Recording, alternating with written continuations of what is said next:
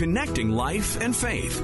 This is Connections. I don't think this is actually a new problem. I think this has been here for a very long time. I think we know that about the Me Too movement more generally as well.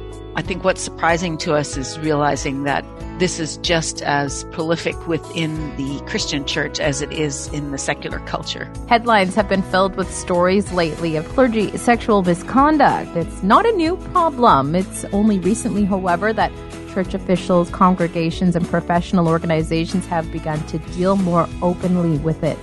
Today, we're joined by Val Hebert. She is the program coordinator for abuse response and prevention with MCC. She's also a professor of sociology at Providence University. Today on Connections, Val is going to give us a better understanding of the terms involved in these situations, such as sexual misconduct and sexual abuse. She'll also share with us why we're hearing about it more nowadays and how we as a church can do a better job at preventing it moving forward. It's something that we've been hearing about more and more in the media, sexual misconduct within the church. How do we prevent this from happening? Why is it happening? And why are we hearing more about it nowadays? We're joined today by Val Hebert. She is the program coordinator for abuse response and prevention with MCC. She's also professor of sociology at Providence University. She's going to help us today gain a better understanding. Val, covering Christian news, unfortunately, more and more, it seems like we're writing stories about abuse popping up in churches and specifically sexual abuse.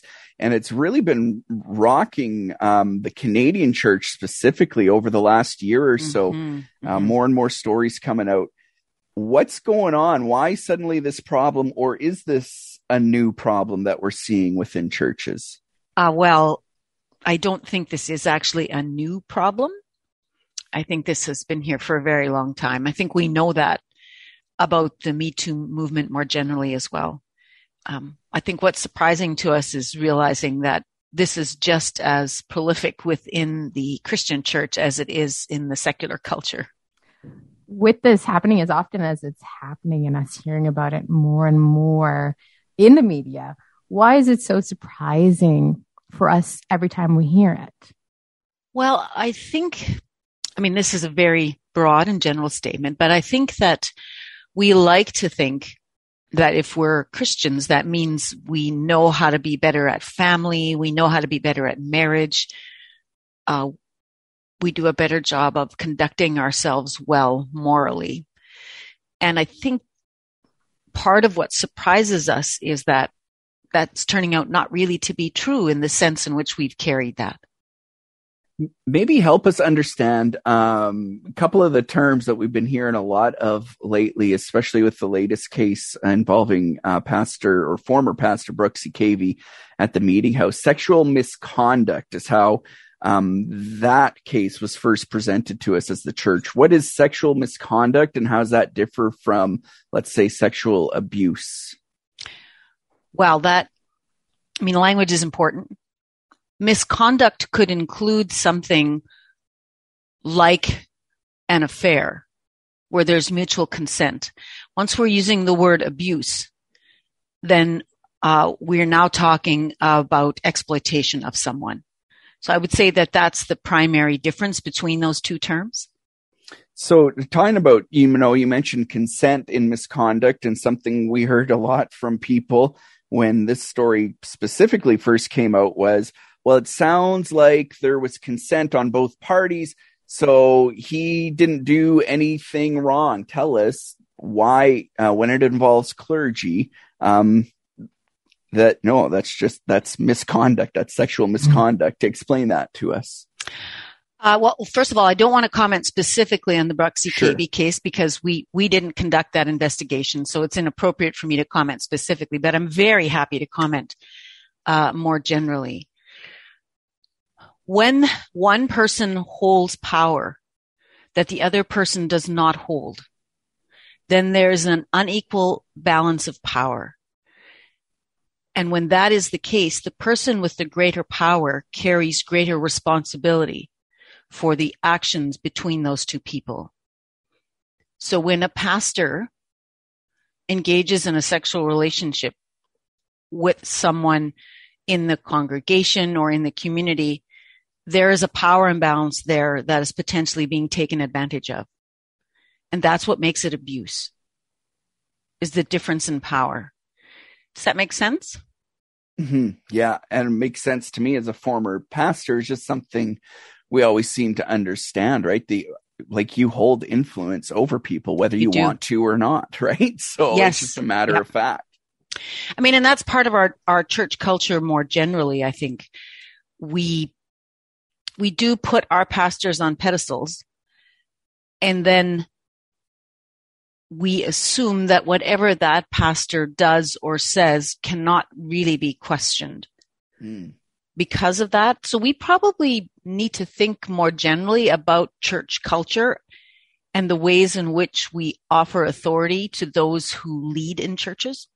Do we start looking at things differently and instead let's make this a group, a community with no specific leadership? Yeah, I mean, there's lots of questions to be asked about this. If you look at the New Testament church, we actually don't really do things a lot like the New Testament church did in our church culture, our evangelical church culture right now. So we might want to rethink some of that, but that's a massive culture change. One of the things that Jamie, my coworker at MCC, and I spend a lot of time on is education, helping pastors to become more sensitized to the kinds of power that they hold, helping pastors, because being a pastor is a very pressurized job. You have to be everything to everyone, and you actually never get to not be the pastor, even when you're at your kid's Little League baseball game, or you're in the grocery store, or wherever you are. And so pastors land up not being very good at self-care, and they burn out. And because pastors are expected to be everything to everyone and aren't really given a lot of training about how to take good care of themselves, they're also vulnerable to stepping over the line into forms of power abuse as a way of meeting some needs because they're not entirely well. That makes a lot of sense. Yeah, there's that piece, which seminaries typically do not even offer courses that talk about power, tending power, self-care, even just basic abuse response when you've got someone in the congregation who's experiencing violence of some sort. And so pastors come into those roles with virtually no backgrounding or training in any of these things. And I'm not sure we should be entirely surprised then when they don't do it well. In those 2 years that you've been involved, what have you learned and what have you seen when it comes to abuse response and prevention in the church? Have you seen growth in the amount of abuse that's happening? Have you seen growth in clergy misconduct, any of that, or has it stayed consistent? I've been following this topic for a long time in terms of academic research. So this is much broader than simply Canada.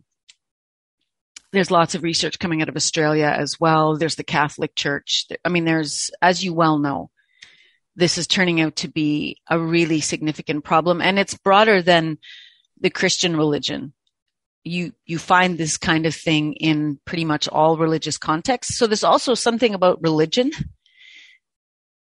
that seems to house this kind of a problem. So there's lots of, complicated questions to be asked there. I don't think we know yet if there's more of it happening than there used to be.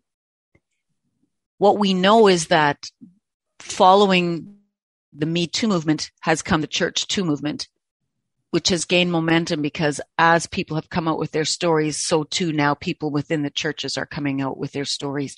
Some of the stories we're hearing date back 30, 40, and 50 years. Sometimes the perpetrator is no longer alive. So I don't think we know right now what the rates are right now compared to what they were 50 or 60 years ago. Beyond that, we know that this happened a lot even back then. Informally, anecdotally, I hear so many stories within families about grandmothers who were abused or young boys who were abused or that date back a very long time. So this is a problem that's been ongoing for quite some time. It's sad that we're seeing so many people come forward, but it's really good too, right? Like, I think the tide is shifting in that regard, where it's for sure it's hard to come forward and tell your story, but it's really amazing to see people finding the strength and doing it more and more. And what we see is also a ripple effect. When more people come forward, then more people find the courage to come forward. Yep, that's very true. And even that is complicated, because we know lots of people who choose not to come forward because coming forward and telling your story is often re-traumatizing. And sometimes victims land up experiencing more trauma from the telling than they do from the experience itself. So that too is quite complicated. So I'm very careful. Jamie and I are both very careful about not saying, good for you, you came forward, without also qualifying that by saying there may also be very good reasons why a woman, or sometimes a man, like there's men who are abused as well. I mean, this is far more females, but I still want to say that. There are good reasons not to go public with your story as well. And it doesn't mean you're not brave. It doesn't mean you're not courageous. And that's one of the really important things we do in our work, is make sure that our work is victim-centered, that the person who's experienced harm gets to decide what should happen next. And if they don't want to go public with their story, that's not lack of courage. There's lots of reasons why a victim may choose not to go public with their story. Nevertheless, those who do go public do help us to see and understand that we have a really significant problem that needs to be worked with. The reaction when people come forward in the church, it's always confusing to me, because you get a mixed reaction. Why do we feel that way? Oh, when you find out that your beloved pastor has done something like this, you don't want to believe it. So that's hard. It's complicated. And it's also complicated in the sense that the range of the kinds of things that happen is really significant. Not every circumstance should be using the word abuse or perpetrator. Many of them should.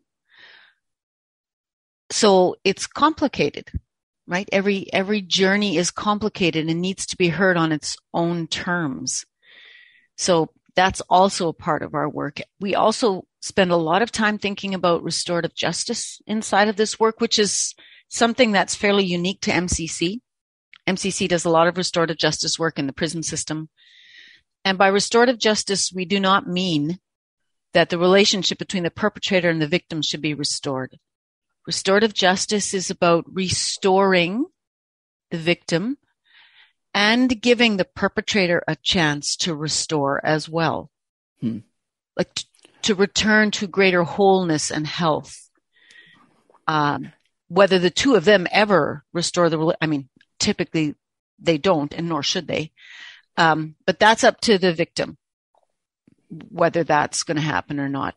Another thing that we often struggle with is the Christian theology of forgiveness gets pulled out very quickly in these contexts. Yes.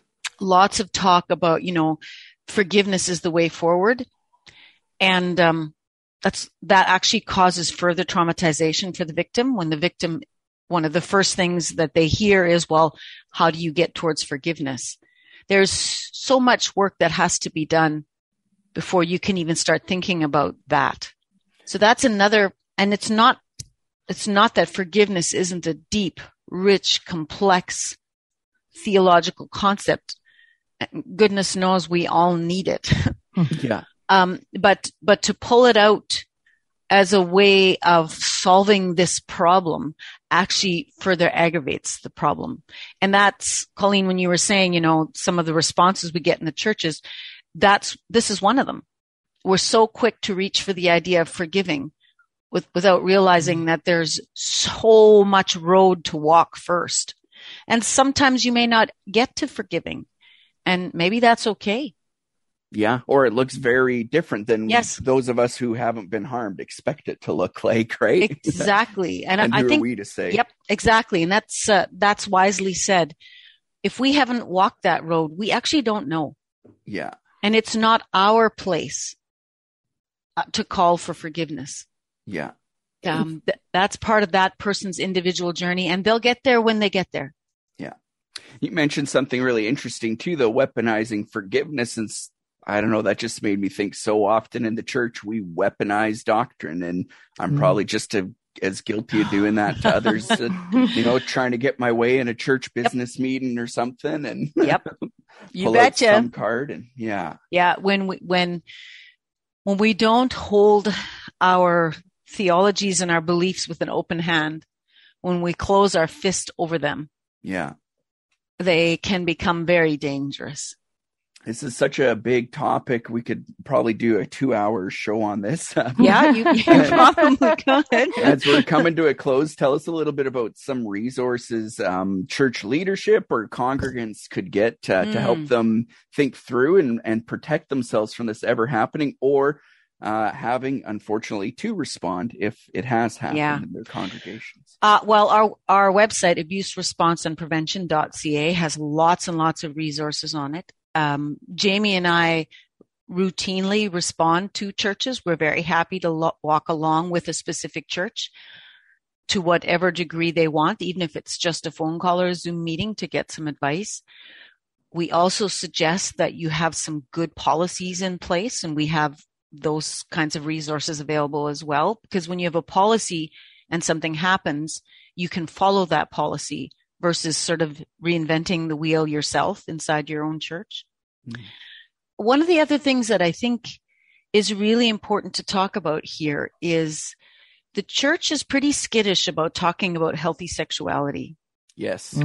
Our sexual conversations tend to fixate around purity culture, which is problematic because much of our youth generation inside the churches is sexually active, and whether that's shocking or not, that is a fact. Pornography is now a form of sex education. So our expectations of what sex should look like in our youth generation is formed by those images, and the church doesn't lay anything healthier alongside of it. And so you become very vulnerable to someone being abusive with you because you're pretty used to seeing all kinds of toxic forms of sexuality. In fact, your main sex education has been that.